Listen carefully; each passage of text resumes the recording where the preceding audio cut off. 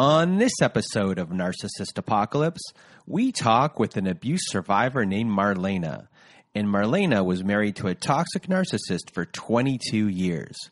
It's a story of subtle abuse, belief systems, parental alienation, and doing the inner work in the aftermath.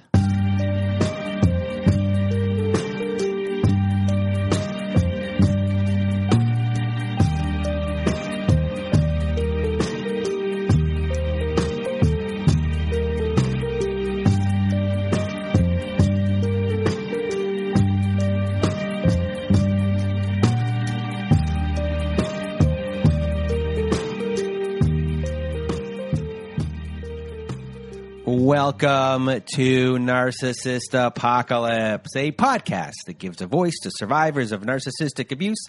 I am Brandon Chadwick, but my friends call me Chad, and thanks for tuning into this episode.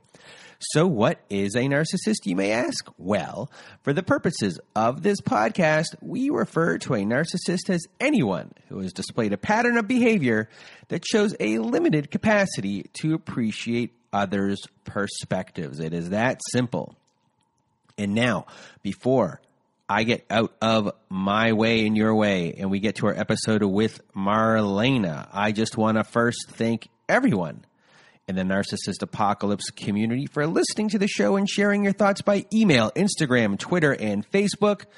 Also, a reminder, if you have not left us a review on whatever podcast service you use, Spotify, Apple, Google, Stitcher, CastBox, etc., please leave us a 5-star review as it helps out the show when it comes to rankings. Now, if you have not been to our website recently, please do go there if you want to be part of our show. At our website at narcissistapocalypse.com, at the top of the page, there'll be a thing that says guest form or like be a guest on the show. I can never remember. Anyway, you click on that button and, if you fill out the guest form, we have a little back and forth and eventually we'll set up an appointment. But before that, if you want to, be on our show, the quickest way to be a part of the show is to also go to narcissistapocalypse.com and to read a letter to your narcissist and be part of our Letters to Our Narcissist compilation episode. We have a voicemail recorder on our website at narcissistapocalypse.com to record.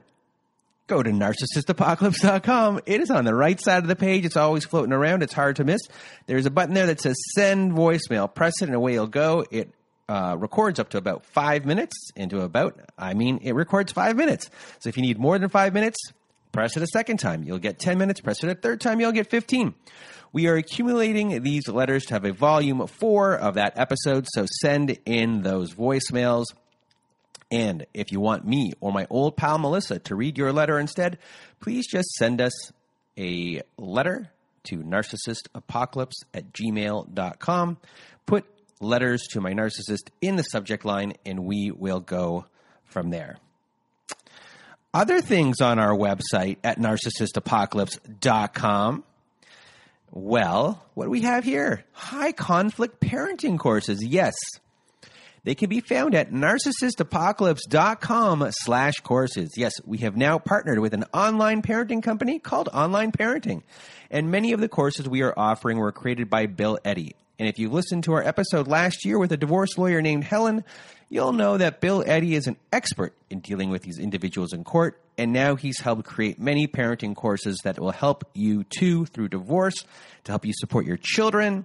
These courses are the most widely recognized courses by family courts across the country, so if you want to support the show and are looking for guidance, please do go to narcissistapocalypse.com/courses. And what else do we have here for you today? Our Patreon, everyone. Yes, we started a Patreon. If you want to hear episodes that never made it to air, follow-up episodes with former guests, and much, much more, join our Patreon at patreon.com/narcissistapocalypse. And now, I just want to thank Marlena for being part of the show. And it was an honor having her share her story with us today. So, and now I am rambling.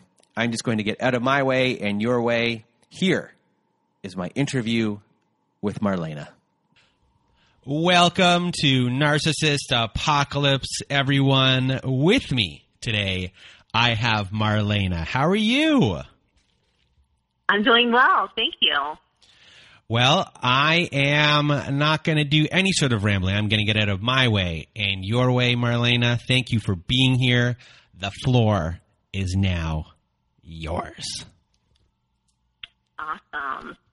Well, so I wanted to start out by just saying anyone who has ever dealt with something like this is just an amazing, strong, warrior type person. I mean, it's amazing what these types of relationships can put you through. I mean, this is just it's so hard to convey that. And as I was thinking about what I wanted to say during this kind of podcast and to tell my story, I just kind of wanted to really to say how much that, going through something like this has been so traumatizing and so hard. And you try to say, well, how do you put that in words? And I don't know. I'm going to try to do the best I can as far as that goes and hope that it lands on the hearts of those who are currently going through something like that and who don't even know maybe that they're in a relationship like that. Because my story is that it's kind of crazy as I start out, but I was married for 22 years. And I guess I can start by saying that when you get into these types of relationships, it's so charged, and there's this charisma, and there's this infatuation and love, and like these fireworks. I mean, I think that most of these relationships are so fast paced and so wow, who is this person and how did I get here, kind of thing, but you're so swept up in it. And for my story, when I met this person who is now my ex-husband, I was 17 years old, and he was 2 years older than I was. And we connected at our high school, and right away I knew that there was something about him. I just kind of felt like, man, there's this air about him. And so, of course, he was good looking and he was charming, and some of the things that he would say, were just kind of like, wow, this guy's really smart.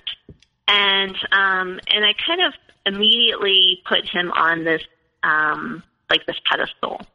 And I looked up to him because he was also, he was 2 years older than I was. And of course, all the girls kind of really liked him and thought he was just so cute. So it felt like an honor that he paid attention to me, which is so crazy to say that now. But we started talking, and right away there was this feeling that I had, this supercharged feeling, and I never had experienced it before. And so I thought, oh my gosh, I even remember saying to myself, this is going to be my husband.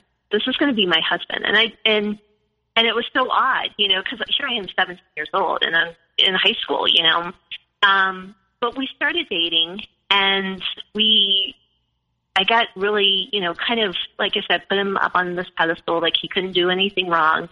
But we would have these dynamic talks, and I thought he was so smart. And he would talk almost above me. He would use big words, and he would say things that, I after our dates or whatever, I would have to kind of go home and start checking it in the dictionary. At the time, it was a dictionary that we had. We didn't have Google. We didn't have any of that stuff. So it was all pre-internet days. So checking things up on the internet or checking things up in a dictionary and kind of saying, oh, okay, that's what he meant by that. And so kind of just right off the bat, I kind of felt like I wasn't good enough for him, and which is, again, I some of these things that I say, I think, what was going on with me, and how did I get so hooked into this relationship? And so as we started dating, he would speak, and he knew, it was almost like he knew every subject. He knew all of this information. And I would just kind of listen, and I would just think, oh my gosh, like, this guy's so awesome. He knows about everything. It was so charming, and so he was able to get people to, like, listen to him and buy into what he was saying. And I went, fast forward, I graduated. He went off to the military, and he had dreams of becoming like a Navy SEAL. And I went on to college. I went and did a year, and I studied like criminal justice or something. And during that time, he kept talking about, like, I want to get serious with you. I think we can really, like, I want you to be here with me. Like, there's nothing more than I want. And so I kind of was like, well, what do we do? Like, do you want to get married or something? And he came home off of leave and was like, let's kind of do this. Let's get married. And he asked me to marry him. And of course, like, my mom is kind of like, like, have you lost your mind? You're like 19 years old, and I was like, I don't care. I like love him. I love him. So, I started planning the wedding, and he went back to, where he was stationed at. And so we were kind of like, corresponding on the phone, like, oh, do you like this? Do you want this? Whatever, for the wedding. And he didn't really take much interest in it, but I kind of thought, like, yeah, it's the guy thing, whatever. And, so we started planning, and he came home to get married. And when he did, I just noticed there was something, like, starting to go on with him. Like, I noticed, like, he was drinking more, and he had always been kind of like a drinker before. But it was during those times when he would be drinking that he was also very poetic, and he could very much, like, everybody else would be, like, stumbling drunk, and that would be, like, when he got supercharged. And so it was like, he would start talking about all this stuff, and you were like, wow, this guy's, like, really, like, a seasoned drinker or something, like, he's so, again, like, that charisma that he had. And so when he had come back from, when he was coming back home to get married, we, like, it was the day of the wedding. And I got to the wedding, and, it was a small, intimate wedding. And my bridesmaid came up to me, and she's like, you know what? He's really drunk. And I was like, really? Like, really drunk? And she's like, yeah, he's pretty drunk. Like, he's pretty wasted.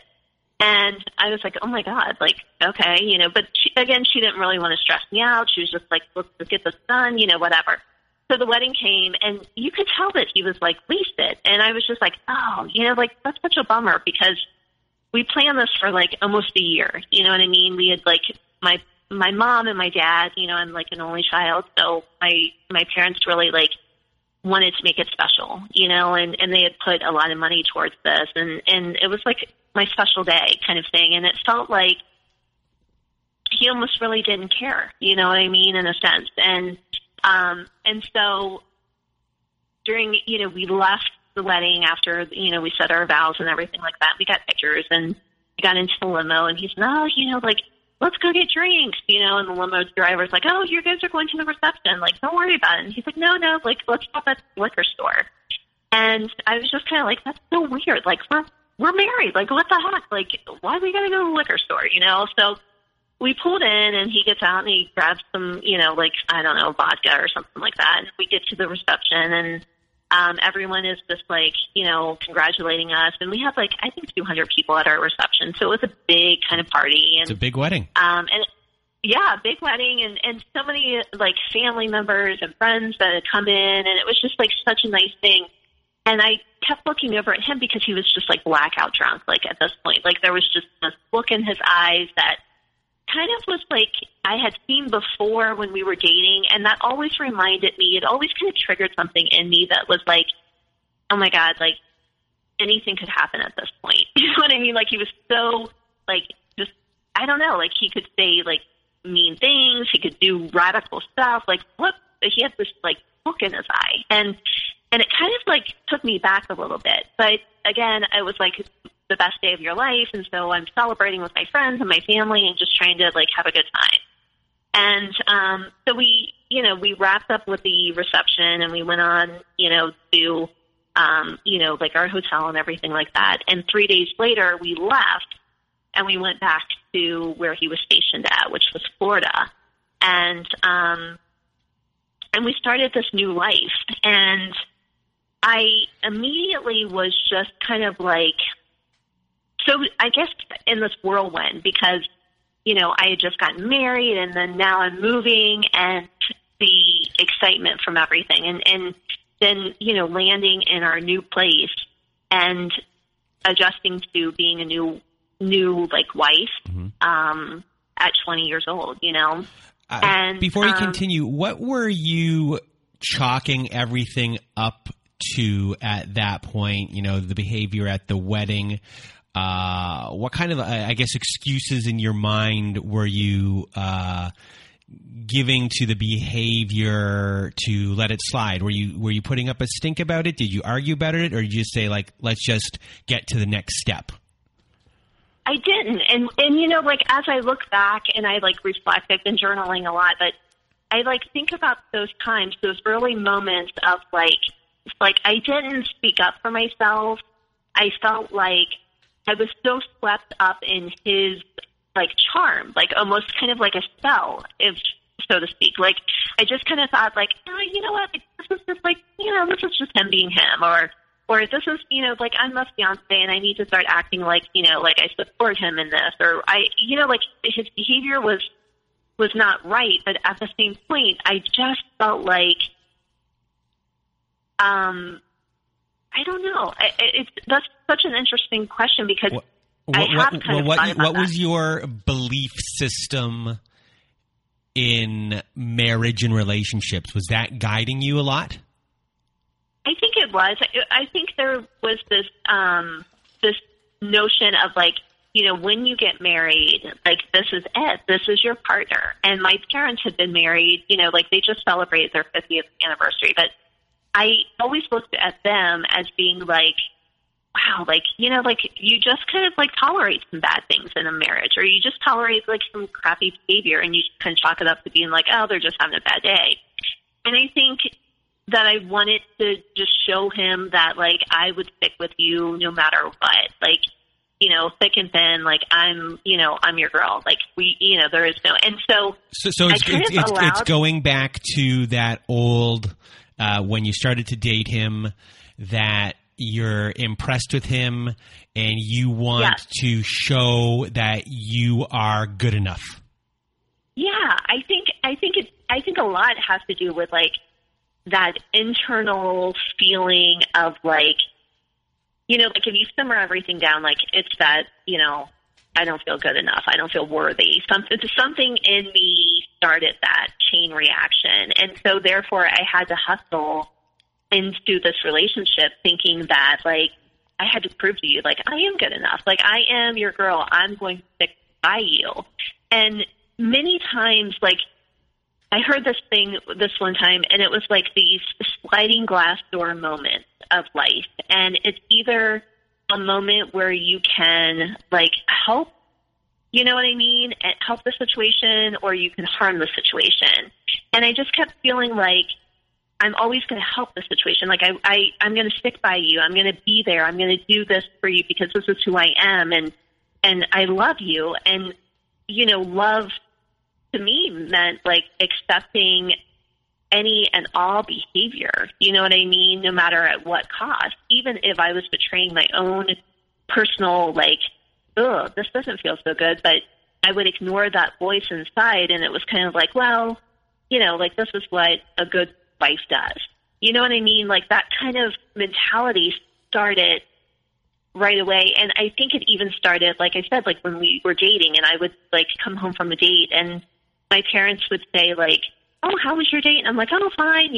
As I went up to my bedroom and I started like checking up the dictionary, like, oh, he used this word and it was this, or I'm reading like trivia pursuit cards because I want to have some sort of conversation that I can engage with him about because I felt like he was so smart and so like bright that I didn't have anything to offer. You know what I mean? Mm-hmm. Which is like so damn sad when you really think about that. Like, where did that start at? You know what I mean? Like, I have been, you know, just trying to like simmer that down because I'm like, where did that start?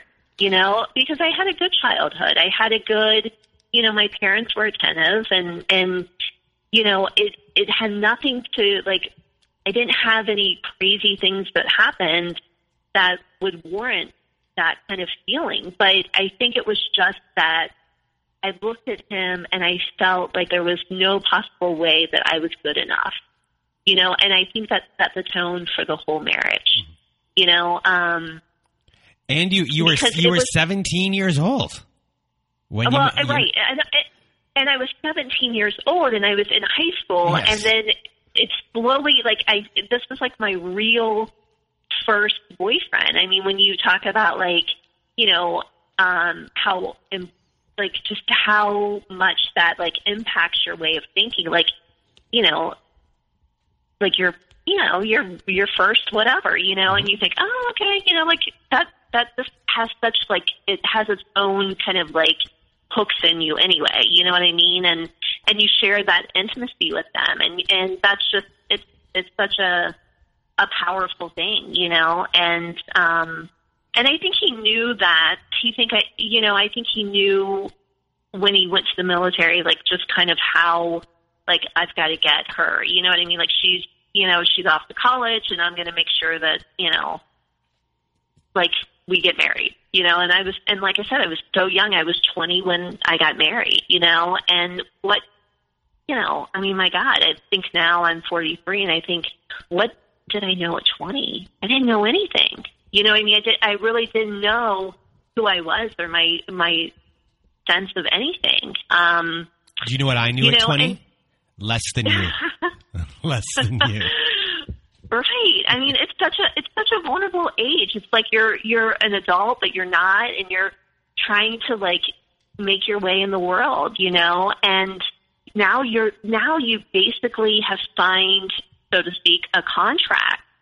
And what that contract was is that you've given yourself to someone. You've made this a contract for life. And I think that kind of always echoed in my mind as things were really rough.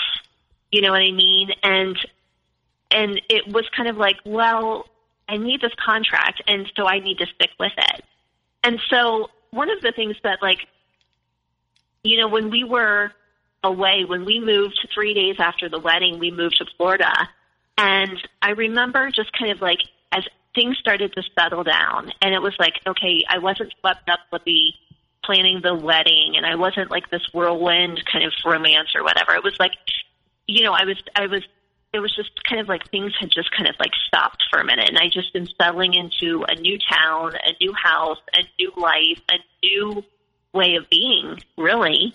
And so I'm here, and, you know, I happened to be doing like, this was one of the other things that I kind of just was like, wow, why didn't I say anything? Like, you know, there were so many of those like red flag type things, but, you know, I was doing his laundry, and I was like, you know, like picking stuff off the floor, and I found like this big, like, I don't know, like probably a strand of like 5 or 6 condoms, like, you know, like just like unopened condom, like pack or whatever. And I like held it in my hand, and I'm thinking, because he lived in that apartment before I had even gotten there, like he had already set up everything, and he was living at that apartment. And so when I got there, I just like, you know, was like, oh, I'm home kind of thing. But I like looked at that and I thought, I wonder if he had been cheating on me at all, like before we even got married. Like, you know, I just kind of was like, that kind of gave me like this, and then I remember throwing that away. And then like maybe an hour later, him coming in through, you know, from work, walking in through the door. And I never said anything. Like I never, like most women I think would be like, oh my God, well, what the hell is this? Like I found this. What do you know, like just go ballistic. But I just, again, it was like one of those moments that I was just like, oh, you know, and I just quiet myself and I silenced myself. And again, I feel like that kind of set the tone of the relationship in so many ways. And that's the real kind of like the saddest part, I think, and why it takes so long to heal, because you have to stop and you have to start thinking, like, why, you know? But there were so many moments like that. You know, there were moments of, like, when we would go, you know, like, out with his friends, or, you know, like, I remember, like, you know, having, like, this really, like, a little gathering at our place. And like all the women of the guys, you know, that were in the military or whatever, were kind of like in our kitchen, and we were just kind of talking, and the guys were like out on the porch, and they were drinking and they were getting loud. And I hear him kind of just talking about the fact, like, oh yeah, you know, I was with this stripper and she did this and blah, blah, blah. And all of the women kind of just like slowly like looked at me. And I think my face just said it all. Like, I was like, oh my God, you know, like, what is he talking? You know, like, this is my husband. This is like my brand new husband, like baby of like 3 weeks, you know what I mean? And he's talking about like being with this like stripper, you know? And I was just like, and it was like in this like very descriptive type way. And I just remember thinking like, oh my God. And all of the women were like, oh, well, I'm going to go use the restroom, or, hey, did you, you know, and trying to like be that like, you know, like this kind of uncomfortable, kind of awkward kind of thing. And again, you know, like I never said anything once everybody left, you know, because I felt like, oh, this is, you know, that was in the past. That was in the past, and this is our new life, and this is just what, you know, like, you know, whatever, you know, and I don't know. It's like, I don't know what happened, you know, for me to be so like, you know, passive, non-confrontational. I don't even know what the word is that, you know, kind of was like that. And I think that, you know, it's hard to kind of wrap your head around. I mean, I was so young, and I felt like I was in a new city. I was in a new town. I had new friends. I couldn't really call my parents because I felt, you know, there were times where I was like, oh my God, how do I get myself out of this?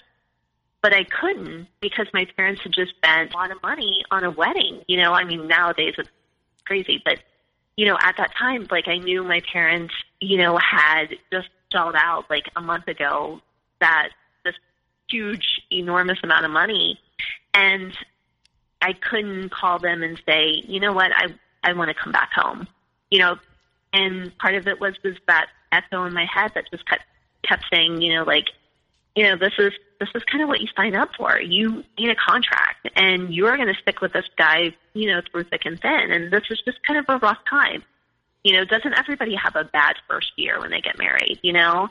And so that's kind of what I said to myself to excuse that kind of bad behavior, you know? And so, you know, there were, I mean, like that devaluation kind of thing. Like, you just kind of like, oh, you know what I mean? Like, oh, it's nothing, it's all, you know? Like, what makes that right, you know? And again, I just don't know why, you know what I mean? And I think that that's probably, as you go through these types of like stories, or, you know, like when survivors talk about like what they've been through, like there's this kind of like, why did this happen? Why did, you know, and I don't think you ever really get the answer why. And you know what I mean? It's just kind of like, you have to kind of know that like maybe, you know, there was brainwashing going on. There was gaslighting going on at that time. There was things that, you know, that you don't really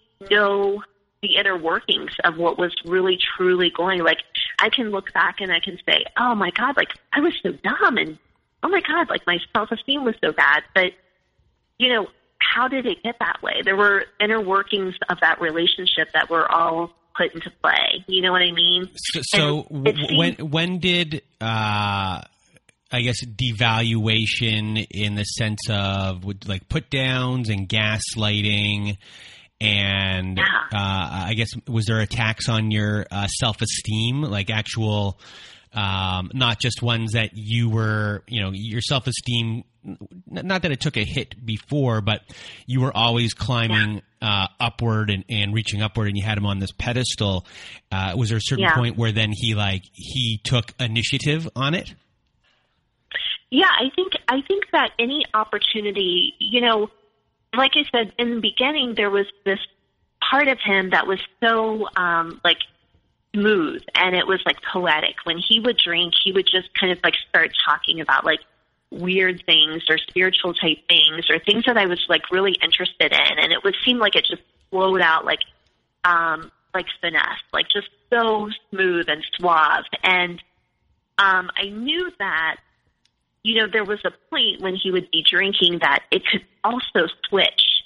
And that switch, there was a look in his eye. And when that look came about him, it was like this verbal unleashing would happen. And you would just be like, oh my God, what did I do to piss you off? What happened here? We were just talking about this. We were just talking about a band, and it would be a look in his eye. And I don't even know it was a reptile. Thinking now, I just feel it was just a reptile. Something came in him. And so then, the next day, he would wake up, and I would be so traumatized, oh my God, and I think that's when I kind of started to speak up. I would say God, what happened last night? We were having a good time, and all of a sudden you just started saying all this crazy stuff, and you were talking out of your head, and you were saying, and he would be I don't know. What are you talking about? No, I would never say that, And so then I started to question myself. I started to realize did I feel maybe I said something? I don't know. Maybe it was me. You know what I mean? Maybe it was just me that shouldn't have said this band was really good or whatever it was. I was making excuses for whatever, because there was no sense of responsibility for him. He didn't say, oh my God, are you kidding me? I said that to you. There was just kind of I didn't say that. What are you talking about? That's so crazy, And so I think that's when I started to learn this anxiety dance that we would do, or walking on eggshells. If I say this, then that means that he's not going to, kind of jockeying for him not to say these things. But what I realized is that anytime, he really wanted to, he could unleash. And I was reading in this book, this one time about the fact that, most guys who are like that, the verbal abusers or whatever, that also use drinking as an excuse, drinking doesn't make someone do that all the time. There is that, but they already have that in them. They already have that, venom in them. Drinking just allows it to come out more. You know what I mean? And, at the time, I couldn't understand because I'm God, we're newlyweds. Do you not like me? What, it was almost kind of he didn't, there was this, I didn't feel he really liked me, you know what I mean? Let alone loved me, let alone wanted to spend the rest of our lives together. So I kept hustling. I kept hustling for my worth for him. You know what I mean? If I just do this better, if I just act like this better, if I just, and so that became the framework of our marriage, and, I had one of my very best friends, she, came and visited us, and right away she kind of said, are you happy? You know what I mean? And I said, oh yeah. I'm super happy. Our life is great here. And, and she said, are you sure? You okay? You know what I mean? That kind of thing. And I saw at the time, I was kind of mad because I was why are you asking me that? I'm okay. Yeah, I'm fine. Everything's fine, kind of thing. And, and so I just, kind of got used to this, little dance that we would do, and very often, I mean, that's how we kind of, how our relationship was. He would be all about him.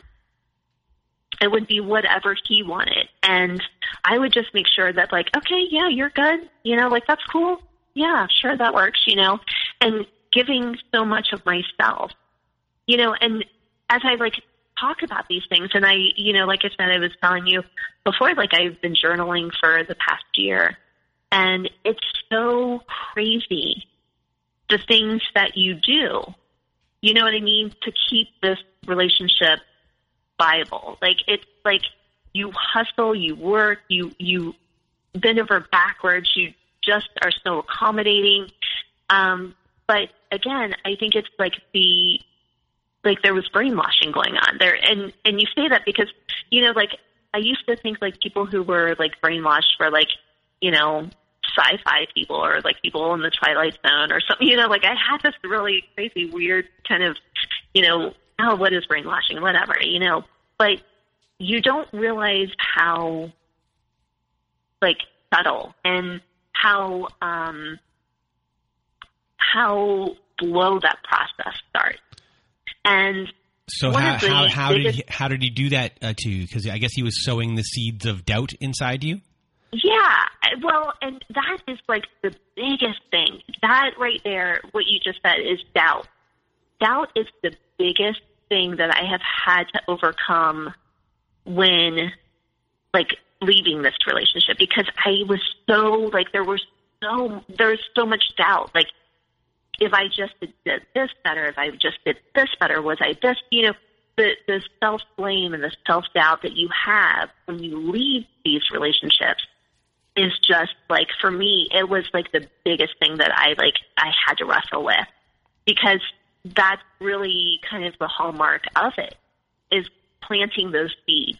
The biggest thing though, like how it kind of just started is just those little subtle things, you know, those little things that like and the only example I can kind of like really lay it out is the fact that like therapy was a big thing. You know what I mean? Like, he would do these kind of things, you know, these little, like, where I would question my sanity, or I would question, like, did I really hear that? Did he really say that? If I just worked harder, if I just did this differently or whatever, you know, and I would start to kind of question my sanity a little bit, or maybe I was super anxious, or maybe I was like feeling depressed or whatever it was. And so he would start to say, you know, like, maybe you need to go to therapy. Maybe you need to kind of like work on like whatever's going on with you, you know?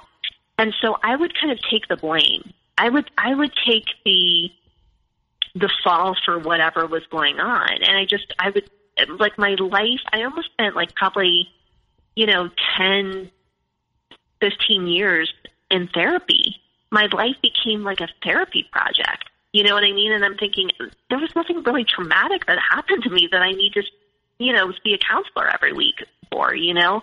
And it was almost like he would turn situations. And to give an example, I mean, there's so many things, but like he would just kind of like turn situations to make it kind of be like my fault. Like there was no, like he didn't take any responsibility for anything. There was never like, oh my God, like I really screwed up on that. Like, I'm so sorry I hurt you. Or it was always like, I didn't say that. What do you mean? I would never do that. I would never say that. And so then I'm like thinking to myself, like, oh my God, like, am I okay? Like, do I need to go see somebody?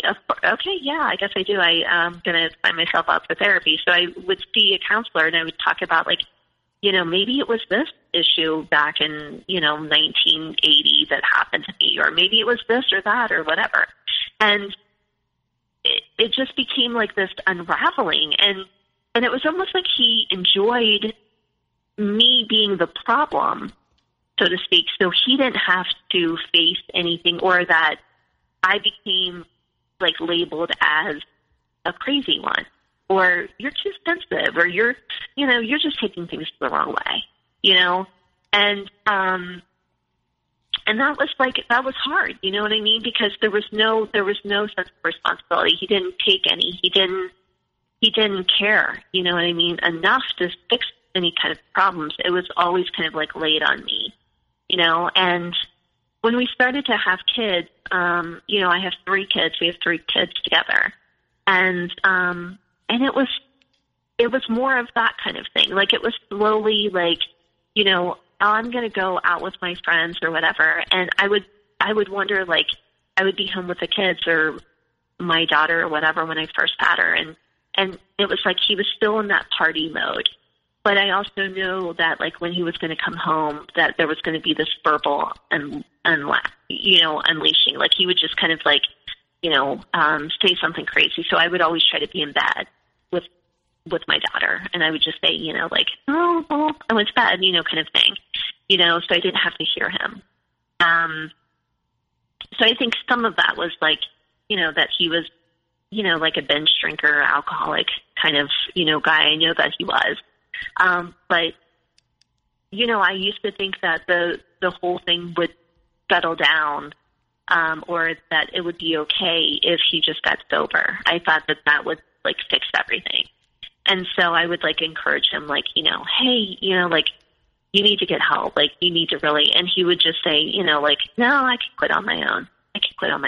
And I would say, no, like, really, you need to get some help. And he would just kind of chalk it up to being like, it's not a big deal. Like, really, like, you're making this out to being, like, such a big deal. And then he would start to say things like, you used to be so fun, but you're not really that fun anymore. Like, you're kind of lame, And, of course, then I had, like, 3 kids, and I was, taking care of them.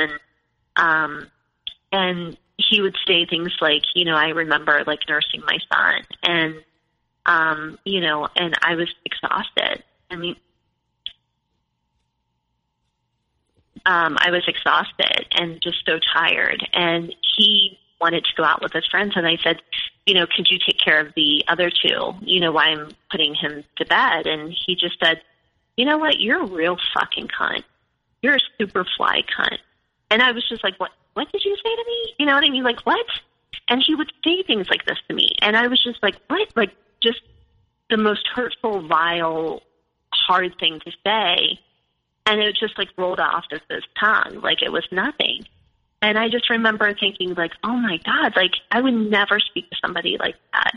And he did it so regularly. It became just, like, that's kind of how he started to, devalue me. Those little seeds of doubt is what really kind of, like, gets intertwined into your soul. Like, that just is so, like, it's so hard to deal with that sometimes, because even now, a year out, there's times where I think to myself, did I do everything I could? Did I do everything I could to make, and it's like you have to constantly, educate yourself and tell yourself, like, look at the journals, look at what you wrote. Do you think that is love? And, one of my very best friends, like, after she was killed, I went into this deep, dark depression. I was so, like, she was my childhood friend, and she was there from the birth of my kids. She was there for every single thing that I can remember. And being an only child, I felt like she was like my sister. So she was killed, and I just lost it. And I could not regain myself for probably a year. And it was the hardest time of my life. But there were times where I could see him almost like, why are you still crying over that? Like, why are you sad? Like, you need to move on with your life. Like, things happen, you know what I mean? Or like things happen. And I would just be like, okay, like, maybe I am too sensitive. Like, maybe I need to get it together. And then I would, like, kind of be like, oh my God, like, maybe, like, grief would just come over me. And it was almost like he didn't have any compassion for that, or there was like this lack of empathy or feeling or whatever. Like, he couldn't relate to why I was upset, And so, I think he resented sometimes the fact that I was grieving, and he couldn't fix it, And I didn't expect him to fix it, because you can't fix that, It's just something that you have to just, kind of allow yourself to, go through, And I think he kind of hated that. Mm-hmm. But after we, like were married for a while and stuff like that, we decided to come back. And we wanted to, like, we both were kind of getting into like holistic health, and we were, wanting to open up like a yoga studio. And so I got certified as being a yoga teacher, and then he also got certified as being a yoga teacher. And he was, going to yoga studios all the time. I mean, he was so consumed with it. And I was like still raising kids. So I was kind of like, yeah, I like to do it, but, I don't like to do it all the time like you do, and he would be there like at, the very first class of the day, and then he would be at the evening classes. And so I was like, God, you're like doing like 2 yoga classes a day. Are you like good? You know what I mean? Like, are you feeling, he's like, no, I love it so much. And it's my way of dealing with like, stress and anxiety and stuff like that. And I was like, okay, well, whatever helps, and I was also kind of glad that he was like not drinking as much either, because I was like, this is like a good stress reliever, and maybe he has changed. And I started to notice like, he's not really wearing like his wedding band anymore. You know what I mean?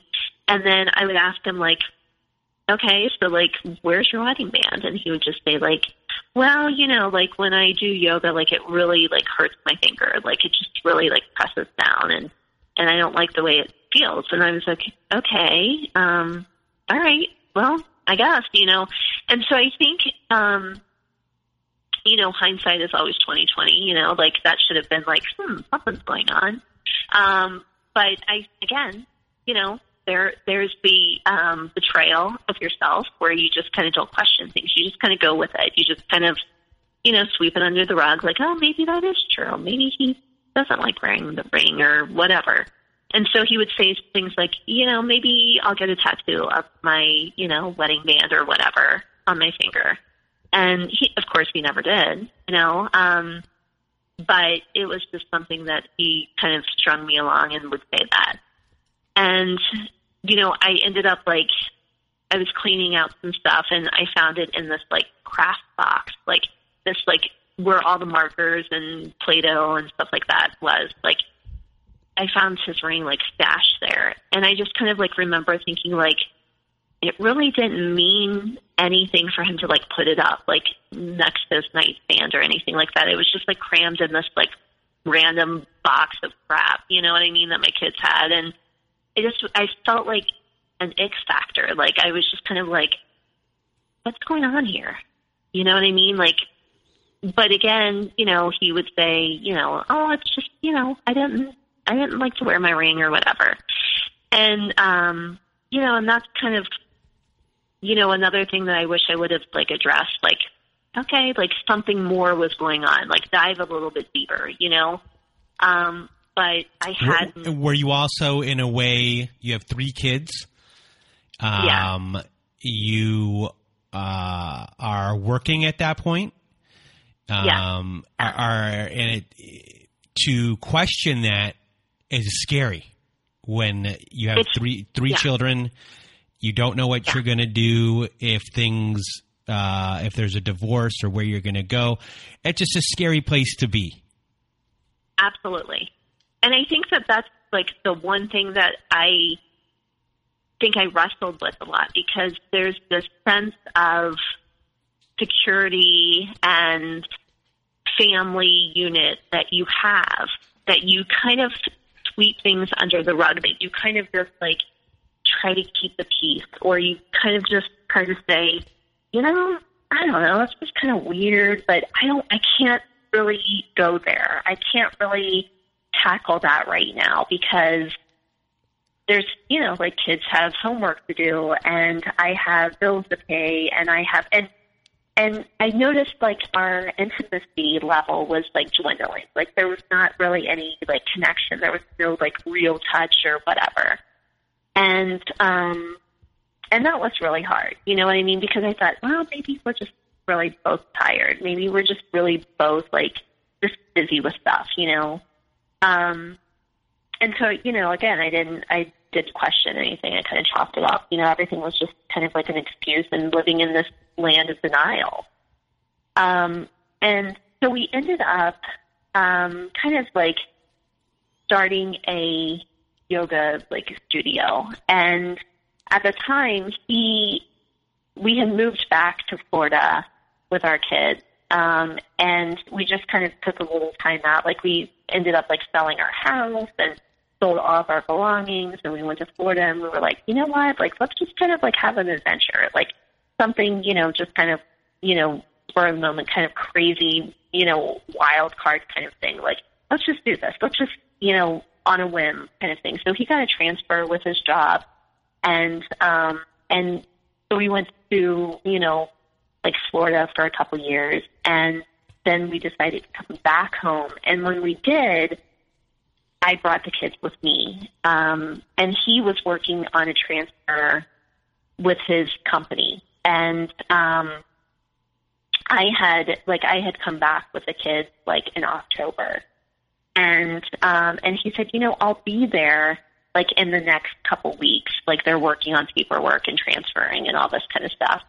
And in the meantime, like you find a place for our yoga studio. Like I want you to work on getting like the yoga studio together, and like let's just do that, And I was like, oh, okay, So I took our 3 kids and traveled back to our hometown, and I found a great little place and signed a lease for our yoga studio, and I started just kind of chipping away at that. And during that time, like my dad had gotten really, really sick, and I almost like felt like, like we kind of thought like he wasn't going to make it. And I would talk to him on the phone, my husband, and I would say, like he's really bad. Like I don't know, like from day to day, like if he's going to make it. And I would hear him on the phone, and he would just be like, oh my God, that's just terrible, But he didn't really offer to come back home. Like he didn't offer like, oh my God, I'm going to be on the next flight. Like I got to be there with you guys. Like, he just kind of like had this back kind of like stance, like where he just kind of like, oh my God, that's terrible. I'm so sorry that you're dealing with that. You know what I mean? And at the time it was like, I have 3 kids, but I'm, each one was like in elementary school, middle school, and high school. So they're all scattered, different schedules. And I was chipping away at this yoga studio. And then boom, where we were living, my dad was really sick, and my mom was just back and forth to the hospital. So like life was in complete chaos and craziness. And I didn't really feel like there was that connection with him. There was like this lack of like, I couldn't explain it. It was like just not connected is all I can say. You know what I mean? Like there was some kind of preoccupation going on. And I just chalked it up to being like me just being so busy with everything. So my dad ended up he was okay, and he got out of the hospital, and now by this time, it was like in December.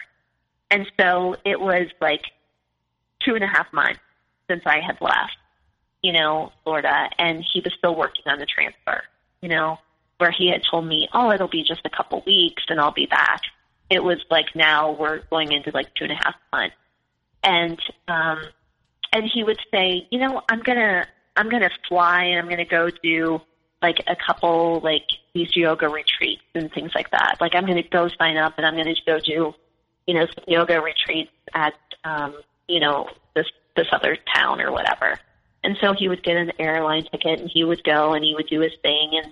And then, I would talk to him, when he would come back, and I would say, well, how was everything? And he would say, oh, it was the greatest weekend of my life. And and I'm thinking, like, I'm at home, I'm in our hometown, and I'm like dealing with my, I'm, living with my 3 kids at my parents. My dad just got out of the hospital. My mom was struggling, and I'm building a yoga studio, and you're off doing like these yoga retreats in heaven, like you're living your best life, basically. You know what I mean? Like, so I think there was something kind of stirring there. You know what I mean? There was kind of this starting to come out of the fog a little bit, so to speak. And I didn't really want my parents to know what was going on with us. There was this secrecy that was kind of wrapped in our relationship. Like no one knew that the the amount of drinking that he would do. You know what I mean? No one really knew the inner workings of our marriage. Like, it was kind of like hush-hush, you know, like everything looks fine on the exterior. You know, as long as we look pretty, everything's great and wonderful. And no one really can stop and look at what's going on in the inner working, you know? And so to maintain that, I just kind of kept everybody at arm's length, you know? And that caused a lot of anxiety for me, because now we're living at my parents' house. Now this is a real issue. This is something that really, really did happen. You know, it wasn't, oh, you're crazy or chalk it up to whatever. This was a real thing, you know? And it scared me. But then at the same time, there was this part of me that was like, oh, but he's a yoga teacher. And, oh, but he's like super, we have this yoga studio now, and he's working, and the security and the family unit, like, I can't pull the trigger. I can't, like, this is like a house of cards. Like, everything is built on this. You know what I mean? And so, like, if I really tell him to get out, like, we don't have a house. Like, we're living at my parents'. Where's he going to go? You know what I mean? And so, like, there was part of me that didn't really want to, like, you know what I mean? Like, there's this enabling part I learned, you know, through the process of this, is that, you know, there's a little bit of codependency and enabling that I had been kind of either groomed for or that I allowed in some ways, you know what I mean? Mm-hmm. But it was dysfunction, you know, that was happening. But I knew that, like, oh my God, we couldn't look like we were falling apart when we had just started this business. We had just started the yoga studio. So if I could just get him sober, then that would be okay. You know what I mean? And so, of course, then he's telling me this whole time, like, you know what? Well, you know what I'll do is I'll just stop drinking. I'll just stop drinking for a couple months. You know, like, I'm tired of it anyway. You know what I mean? And that was always kind of the classic line that he would do. He would have these bouts of binge drinking and then fall apart and cause chaos and craziness, and then somehow kind of say, I'm going to stop drinking, and I'm going to get it together, and I'm going to, you know what I mean? So it was kind of like this cycle that kept spinning around in our marriage, you know, which was something that I had heard 1,000 times. And, but I knew at this particular time, I really couldn't do anything, because we had this yoga studio, and we had to get out of my parents' house, and we had to, like, build our life. And so there were many different factors that were going in. And so I knew what I always do, and I went into therapy again, you know. And this time I thought, you know what, I'm gonna go for the big guns, because I really need to fix myself. I don't know what's wrong with me. I don't know why I feel so anxious. I don't know why I feel so depressed. Like, what is wrong with me? And so I signed up to start doing EMDR therapy. And EMDR therapy is a lot of trauma therapy. I had a really amazing counselor that really was like, during one of our first sessions, she said to me, "Are you ready?"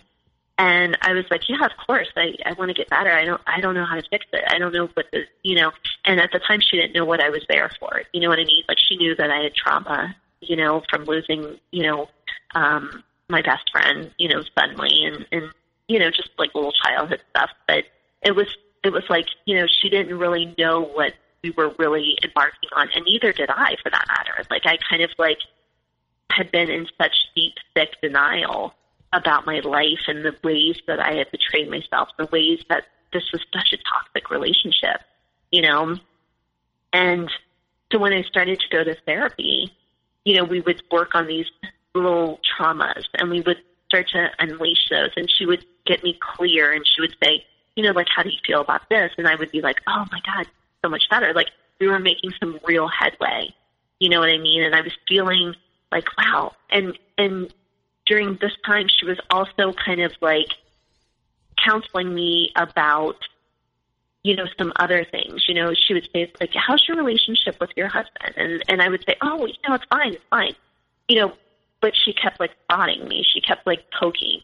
And it was like this elephant in the room that I wasn't really willing to like look at. I was willing to do the work about the other stuff. Like, I was willing to go to the dark pits of like, you know, losing my friends suddenly and you know, other like weird little childhood stuff or, you know, traumas or things that I had had in my past. And I was willing to go to those steps, but I wasn't really willing to talk too much about my relationship with my husband.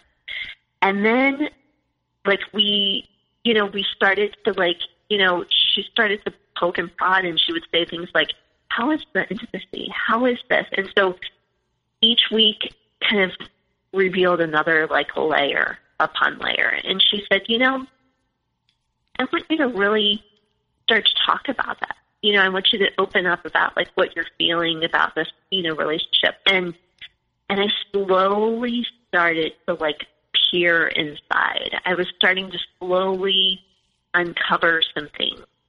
And the more and more I started to like dive in, the more and more it started to like the fog started to lift. And I realized that I was in a very abusive relationship. Like there were so many things that started to surface and the things that he would do, or like I would be, you know, I mean, like the things started to kind of come together. And I was just like, what's happening? And oh my God, is this really what our relationship is like? And it was like I couldn't gaslight myself anymore. I couldn't chalk it up to being like, oh, we're so busy, or oh, this is just the way it is, or oh, this is a good wife does, or I couldn't do that anymore. It was like something had happened where my whole, like, the only way that I can kind of describe it is like Sleeping Beauty. Like I just woke up and I looked around and I was just like, oh my God, this is my relationship. And I had to like, once you see it, you can't go back to sleep. You can't go back to sleep. And so during this time, again, we hadn't been intimate in like, it was almost like a year, you know?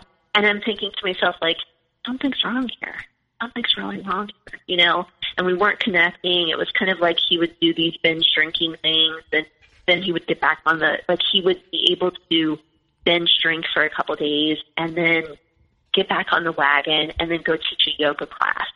But when he was with me, he would say things like, you know, you're a fucking cunt. And I've stayed in this marriage for a long time trying to keep you sane. I've been, you know, I've wanted to leave so many times, but I didn't want to like disrupt the apple cart. And then he would go and teach a yoga class that same day. You know what I mean? So I could see like there was like this flip-flop. There was this really crazy, hurtful things that he would say, but then he could turn on the charm when he would go teach. And I just kept like, I couldn't fathom that was the same person. You know what I mean? And so then I would kind of talk to my counselor about that. I would say, but he says this kind of thing, and he does this kind of thing. And she would say, okay, and you know, like, what's your definition of love? What is your definition of love? And so, like, we would start to explore that, and we would start to say, and so slowly it was like an unveiling. It was like this, like, I'm going to lift the sheet up, and you can see things for what they are. And I was just terrified. I was absolutely terrified. And so he had this binge drinking episode where I had gone and taught a yoga class, and I came home and he had just like drank, and there were beer cans all over, and he was passed out on the couch, and he had like pissed all over himself. And I remember walking in from like the yoga class that I had just taught, and I thought, I can't do this anymore. I can't do it anymore. And so I went upstairs, and the next day he left to go teach his yoga class. And he came home and he said, how mad are you at me? And I said, I can't do this anymore. And so I left and I went and I did a trip. Like I drove a couple hours away, and I got a cabin, and I just stayed there by myself. And I just needed time to like get my head right. Like I had a moment of just like, what are you going to do? You know? And after that trip, I came back home and I knew what I needed to do. but like actually doing it was another thing. And I said, you have to get help. You have to get help. There is no like ifs, ands, or buts. And he was like, yeah, no, I will. And I was like, listen, I'm done. Like, I'm completely exhausted. I'm completely done. And so he said, yeah, I think you're right. Maybe I just need to check myself into like, a treatment center, and I just need to kind of do this. And by that time, like, I kind of believed him, but then at the same point, I was like, like, I felt exhausted. I felt mentally, physically drained, and I couldn't do it. But then again, I had this yoga studio. I had to keep up the appearance. I had to like be the good wife. I had to stick with him through thick and thin. I had to like just do my duty, right? And so I just tried really hard. And I said, okay, like whatever. And then like a week went by and still nothing, and he didn't. He said, oh, I'll get to it. I'll call I'll call a therapist tomorrow or whatever. And then it was like, well, what kind of insurance should I, and so it was kind of like this stalling around kind of thing. And then, it was last, like, end of June last year, and he had brought home like a 6-pack of like non-alcoholic beers. And I looked at him and I said, the cycle is starting again, isn't it? Like, you're craving, you're having this like romanticizing the alcohol again or whatever. And he looked at me and he said, why don't you mind your own fucking business? And I was just like, oh my God, and I'm like, this is crazy. This is crazy. And he went on this like silent treatment for about 3 weeks. And he would, come home from work and he would make himself dinner and he would go up to bed and he would go to sleep. And he would get up in the morning and he would teach his yoga class and he would go to work all day and then he would come home, make his own dinner, and then go to bed. And that was the cycle that he has for like 3 weeks. And I was like, listen, I've got kids here that need to have dinner that I'm teaching also. I'm working at the yoga studio. I'm trying to, like, figure life out too, like, what is going on with you? And he just was like, I don't want to talk about it. And it was like, it's a silent kind of like treatment. Like, there was no, like, he wouldn't look at me. He wouldn't, when he would sleep, he would, like, I would go to bed at like, 12, midnight or whatever. And he would have been in bed by like 8 o'clock. And I was like, but you're not even like entertaining the kids. Like, you're not like, you're doing your own dinner. You're, it's like, we don't even exist. Like, what the hell's going on here? And so I had like written him and I said, I had texted him and I said, listen, I said, either we're going to fix this or we're not. And I'm willing to go to counseling. Are you willing to go to counseling? And he said, no, I'm really tired of the drama. I'm tired of you thinking that everything is a problem. I just want out. And I just remember thinking, like, what the hell are you talking about? Like, I am trying my hardest. You know what I mean? Like, I'm trying so hard to, like, fix it. Like, and like, it was almost like he just kind of, like, said to me, like, I'm tired of you being the problem. I'm tired of you, and I'm thinking, are you really just going to throw away this marriage? Or are you just really going to not, like, go to counseling and give it your all? And he said, no. He said, I don't want to do it anymore, or something like that. I just want it to end. And I said, okay, like, wow, like, through text message, you know what I mean? And I'm thinking, this is like, a 22-year marriage, and you're basically fucking just throwing it away. And I said, well, if you're that unhappy, maybe you should go and try to find like a place, maybe like separating or something, Again, this is all through text message. And he's like, okay, fine. He said, well, I don't really have the money to go and rent a place, but I'm going to go live at the studio. And I'm like, you're going to what? You know what I mean? Like, what? What the hell? And so he did. He ended up like packing up like a big suitcase and like taking a lot of stuff with him. And we had a back room to the studio that just had kind of like a couch and stuff like that. And so I thought, yeah, you know what? I thought what's going to happen is he's going to like realize like in about 3 days, like how much his family meant to him, and he's going to come back. You know what I mean? And this is kind of like where I started to see like this shit really unfolding. You know what I mean? Like before I was just like, yeah, I mean, it's pretty easy to say from the outsider, like this was a toxic relationship and this was really bad. But this is like where for me, it like really hit it home. You know what I mean? Where I knew what I was in for and there was no denying it anymore. You know, so he had moved out and he was living at the studio, and he would send me these messages that were basically like really hateful, you know, just kind of like poking me and saying things, you know, and I would be like, you know, you're really not doing anything to help the situation. Like, do you want to go to counseling? And he's like, no, I just wanted to end and all this stuff like that. And how much child support do you think that you're going to get from me? And all this stuff. And I was just like, why don't you just take like about a couple weeks and you go your way and I go my way, and we just kind of like stop talking for a minute, because I think that things are just so crazy right now.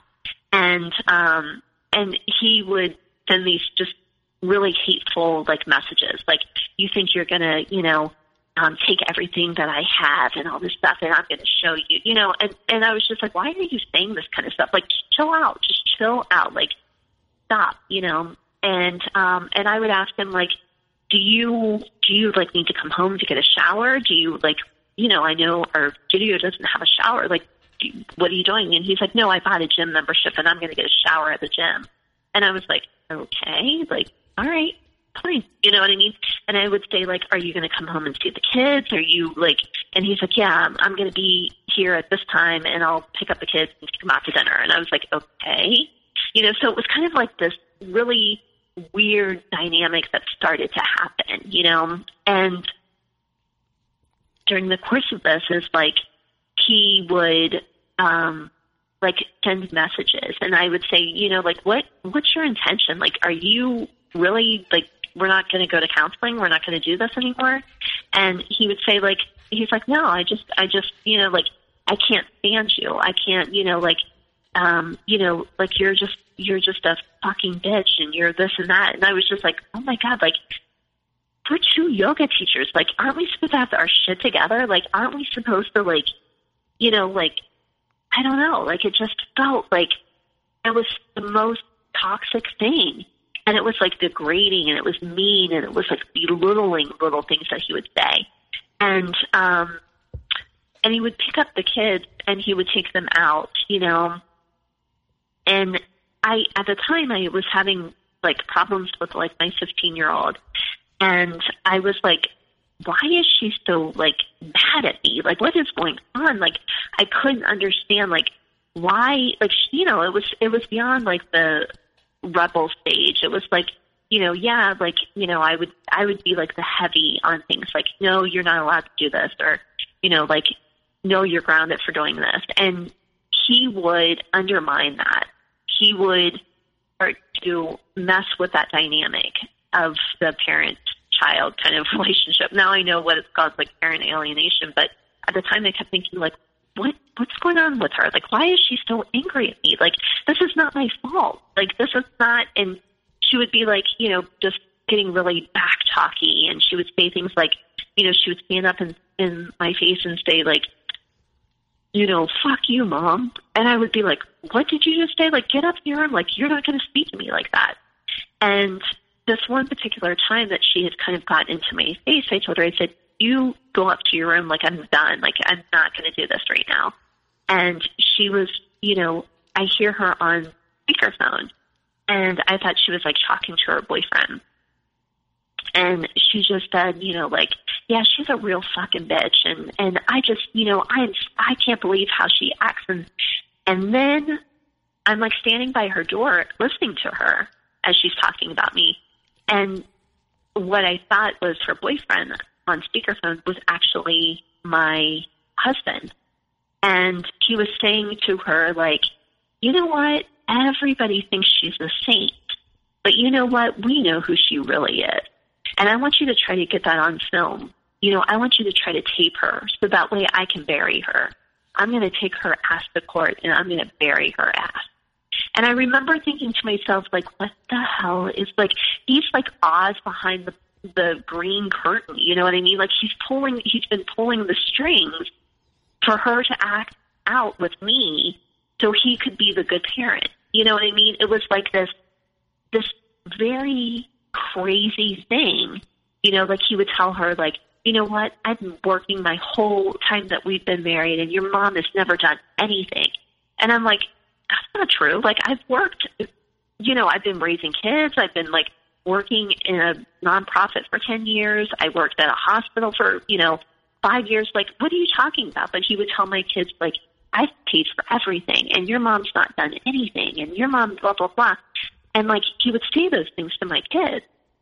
And then I would have to kind of deal with that backlash of, like, yeah, Dad really has done all this stuff for you, Mom. Like, why, And then I knew that when that started to happen, that there was no more trying to repair this relationship. Like, it was like, we're done.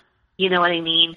And when I started to kind of get that in my mind, I started to just kind of like, there was this moment of just starting to kind of slowly start to check out. Like, I just started to kind of just like, oh my God, like, this is actually really happening. Like, this is the father of my 3 kids. We've been married for 22 years, and now he's trying to turn my kids on me. And that was, like, incredibly painful. Like, there are no words that describe that. Like, the fact that you're already having problems with, like, the kids were struggling with, like, this separation, and, they were, in their teenage years, and then you throw that kind of stuff on top of it. Like, there's just some real demonic forces that were happening. You know what I mean? Like that's so horrible for them. You know what I mean? It was horrible for me because it was like, I couldn't fix it. And it was like, they almost kind of were, believing everything that he was saying. And then therefore, when they would come home, they would like rebel. And it was hard. It was hard to like try to not dive into the pit with him and start like mudslinging. It was like, if you believe that, then I'm sorry. Like, that's not true. But you know what I mean? And I would try to like really get my wits about me. But at the same time, it was so incredibly painful because, especially with my daughter, I was just like, like, what is happening? And she would have such like heat for me, you know what I mean? And I couldn't understand why, and so my birthday came around and I wanted like, all my kids there. And he had orchestrated this scenario where my daughter started to, she was with him and she started to like unleash on me. You know what I mean? She would say like, you think you're a great parent, but actually you're really not. Dad and I see right through you. And, and I was just like, oh my God, like I have my parents here. It's my birthday. And right now I just feel like curling up in bed and just sobbing my eyes out. Like I just couldn't function. I was like, it was so hard and so hurtful. And it was really wild. It was almost like he was still, teaching at the studio, but then it was like he was doing these little shady back things, to get back at me. And like this vindictiveness that I had never seen before.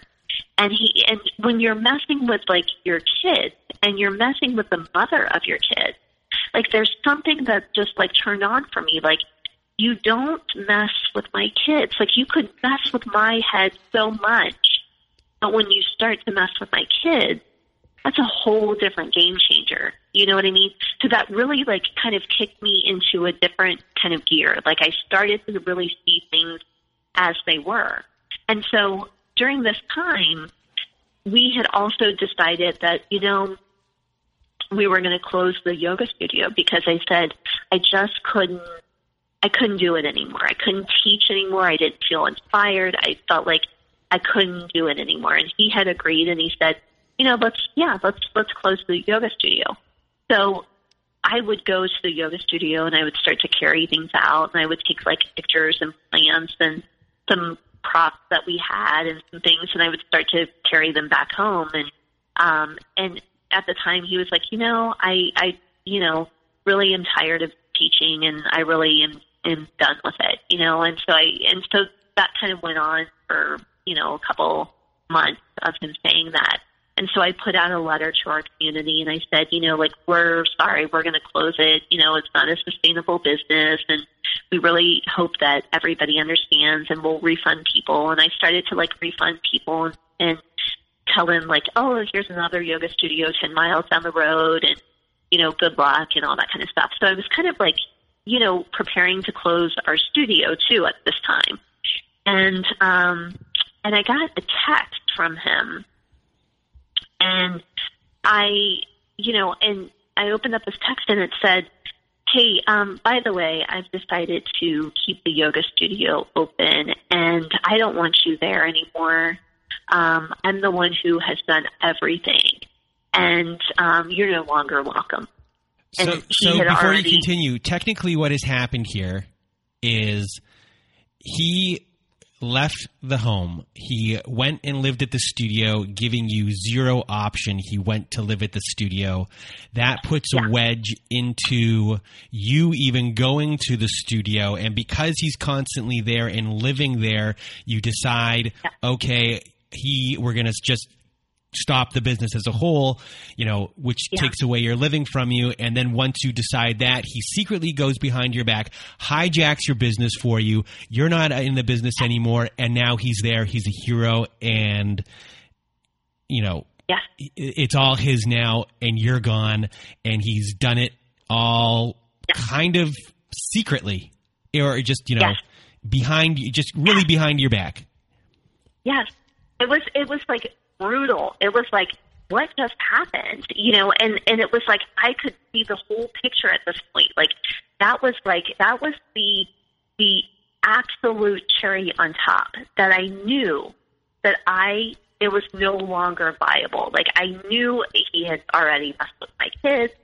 He had now taken the things that I absolutely loved to do and felt so passionate about and so connected to. So even if you wanted to restart another studio somewhere else, your loyal fan base wasn't going to come. They were already still with him. Yes.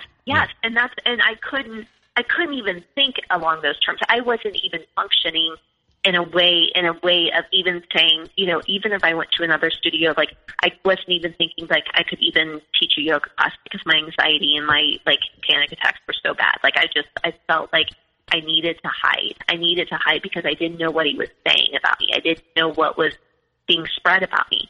But, the yoga teachers that were there, they were like, well, I know you guys are really having a hard time, and it's so great though that that he's taking over the studio, and he's going to, just kind of, save the day. And that's great. I mean, I'm glad that you guys could at least keep it open. And I'm thinking to myself, you don't know what he did in order to keep that open. You don't know that, what had just transpired, and they were just kind of still kind of blindly supporting him. It felt so personal. It felt so oh my God, it was being exiled from your own space that you created. When I remember, in a strange way, there's also spiritual abuse occurring here. Oh my God, tremendous! That was the thing. This was a space that I had created. I had picked out the color of the wall because it was this really peaceful color, and I had a artist do angel wings, and it was beautiful. It was it was everything that I had wanted and dreamed about. And I had really hoped that my intention for the space is to every time I taught a class, I said to myself, like, let these walls, let this energy, let this healing help whoever needs the help. And so I was so invested in the space and creating such a great, peaceful space that I, was so proud of, and that other people felt welcome, and that it was a space of healing and wonderfulness. And then it was just ripped from me. And then I couldn't even go back to that space because now I felt completely violated from that space. Like I couldn't, the very thing that I needed at that time was yoga and healing, but I couldn't go back to my own space. Like it felt like all these people around me were still enjoying the space, but I couldn't be there. You know what I mean? And it felt so personal and so violating that I couldn't even, I was curled up on my couch and I was sobbing. I mean, that's how I spent so much of my time. It's just like, I can't believe this was a space that I wanted to have healing for people and good workshops and good practice and all this other stuff. But now it was like everybody else in our community was, saying, oh my God, I'm so glad that he's at least able to keep it open. I know that these two aren't going to work out, but I'm glad that he's able to keep it open and good for him, that kind of thing. And I thought, but they don't know what that meant like for me. You know what I mean? Like it felt like I was screaming at the top of my lungs and no one could hear me. And it felt like so stifling. And I just like shrunk down. I just like went internal and like about a week later, at this time I still had filed for divorce. And a week later he said, I'm going to sell the house. And I thought that was like, we're done. And I didn't have any money. That was the other thing that was kind of preventing me. I was asking my family, I was saying, I need, this amount of money to start to file for divorce. Like, I know this is what I need to do. And it was causing me like tremendous anxiety because I didn't have a credit card. I didn't have like means to really, like, my credit wasn't that great. I didn't have like rich parents. I didn't have like a rich uncle or anybody that I could like reach out to. And I was really, really knowing that like the only way that I can get away from him, and like he could really actually just come back to the house if he wanted to. He could do all of these things and he could still attack me. It felt like attack. And so I felt like this sense of anxiety. And I happened to be talking to a really good friend that had also been a friend that had kind of gone to the yoga studio, and she had taken my yoga classes. And I told her, I just opened up and I said, I know that you have gone through something like this. I don't know exactly your circumstances, but I'm in a really bad place right now. And I am trying to get money together to give to an attorney so I can file for divorce. Like, I don't know what else I could do. And she said to me, and I didn't talk to her with the intention of like, oh my God, do you have money that I could borrow? It was just, I needed to unload, and I needed like just for her to hear me because I knew that she had been through something along these lines. I didn't know exactly what had happened. But as I was talking to her, she said, how much do you need? And I told her how much I needed. And she said, I want you to meet me at this place at noon, and I'm going to help you. And I was like, what did you just say? And she said, I'm going to help you. And I went straight to my lawyer's office, and I said, here's money, and I want to file right now.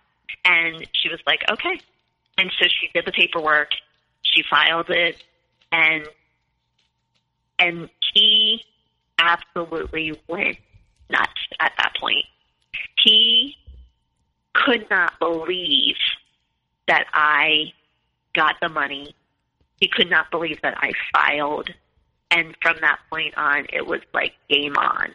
I don't know, like, I think in breakups, there's this hard part of, oh my God, this is really hard, like the memories. But with these type of breakups, with the narcissistic abuse type of breakups, it is just a destruction of your soul. You know what I mean? It shatters your illusion of what I had thought my marriage was. Like my feelings with him were 100%. Like, we're team us. Like, we're yay. I got you, you got me. And I always thought that that's how it really was. Like, I got you, you got me. We're a team, yay. You know, that kind of stuff. And my love was pure, and my, you know, affection for him was pure. And I thought he walked on water. And there was this built up kind of thing about him. And I loved him so much. But when I really looked at it, and when I started to question what is my definition of love, would someone that I love hurt me like that? You know what I mean? Or the things that he was doing, was that really love? Like, would I do that? Like, you know, and so I just started to really kind of get a grip on that. And it was hard. It was really, really hard. And, you know, my therapist was so key during all this, because that's the thing that she kept saying is like, they're so calculating. They're so manipulative. They gaslight you. They brainwash you. And just those terms were like bold terms. And you hear these terms and you think like, yeah, brainwashing. Yeah, that probably means that. But when you're in that, when you don't see it, when you don't understand it, you don't know what gaslighting is. You don't know that they twist things, they shift blame, that they can't take responsibility, that there's trauma bonds that happens. There's cognitive dissonance where you romanticize all the good parts, but yet you know that deep down there's this other part of them, and the back and forth, the devaluation, idolizing you, the back and forth, and so it creates this strong trauma bond, you know, and hell, I didn't even know what that was. I didn't know what that was, but I had to slowly, therapy, education, all of that stuff was just like key to getting myself to think clearly, because I kept wanting to go back, even after all of that, even after all of the things he'd done and said and took away from me, and the relationships that he ruined for me. I still wanted to romanticize him. And that's when I knew that I was really sick. That's when I knew that, like, man, you have got to shine a light on your own self, and you have got to pull yourself out of this gutter, like, that you are in. Like, you are going to have to do some major work. And, you know, it's the recovery of that is messy and it's brutal. And I remember not wanting to eat and to push everybody away. You know, the anxiety, the panic, the racing thoughts that I had, the depression, praying some nights that I wouldn't wake up, because I knew that the journey was so intense. Like the recovery would be so hard to go through, you know. My sense of security was gone. My safety was gone. How would I ever trust anyone ever again? Like, this was somebody, you know, that I absolutely adored. How could I trust that if I ever got into another relationship, like, how would I, you know, ever be able to really trust anyone? So everyone felt like I had to keep everybody at arm's length, you know, because nothing was, like, for sure. Nothing was safe. How would I, you know, survive raising 3 kids? You know, would he be a part of their life? All of that kind of stuff, you know. And, you know, like I said, I kind of mentioned a couple times, like, this fog that you feel in these relationships. Like, you know something's wrong, but you can't really put your finger on it. Like, there's just something. And, like, there's this disconnect. There's this, you know, there's something, but you just can't put your finger on it. What is it, you know? And I think that, you know, part of that is that you want to see things and believe, you buy into a fantasy of what you want your life to look like, or what you had imagined your life being. And then you are faced with the reality of what life actually is. And those two back and forth of fantasy and not like in denial is, just kind of like constantly wrestle with, like, am I going to believe in the fantasy today, or am I going to actually see things as they are? Like back and forth. And I remember that messing with my mind so bad, is that I wanted to believe in, oh my God, he was such a good guy. Like, we went on vacations together and we laughed at this movie, and he was still great at this. And, like, he held my hand during this, or he was very compassionate, and he was a yoga teacher, and he's really nice, and he's good with people, and he's so smart. And then there would be this side of, but this was abuse. Like, this is plain abuse. Like, you have to stay, like, forcing myself to face it. And that is so hard, because, that also means that you have to really face some truth about yourself. You know what I mean? And so I think that's really hard. And, and then the also recovery of that is that you're left with tremendous triggers. You're triggered. You hear a song and it takes you back to, oh yeah, we were riding in the car, and and then that starts the whole reaction in your body, a whole chemical reaction, and nightmares. I have nightmares of it, talking about it, explaining it to people of what you just went through, and how that impacted you and how that made you feel, stirs up, this unsettledness and this really tough thing to kind of swallow, and how do you explain to people that, now I'm a year out or whatever, and there's people that, want to take me out on a date or whatever, and like, I'm not even there yet, but how do you even start to explain what you just went through,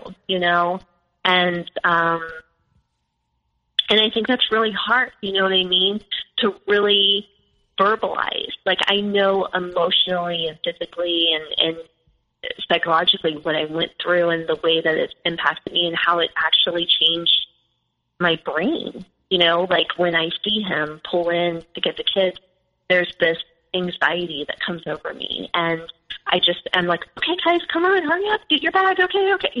And there's this, I noticed my breathing is shallow, and I'm racing around, and then when he leaves, there's this sense of like, okay, I feel like I need to stop and center myself. I need to get back, and that's always going to happen. I mean, that's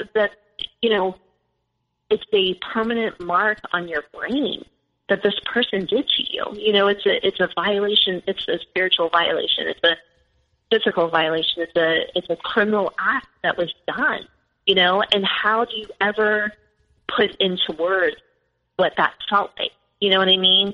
And, so, as I recover a year out, it's been the most painful year.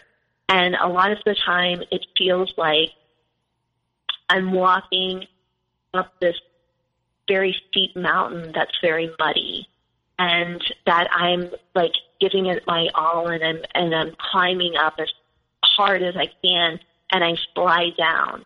You know what I mean? And then I look up and I know that I'm not at the very bottom of it, but I'm not at the top yet. And so I keep working and I keep trying, and I slide down a little bit, but I know, you know what I mean? So like, my feeling is not to the top of the mountain where I can look down and say, oh my God, like, this was the best thing that happened to me. It was brutal, but I'm not there.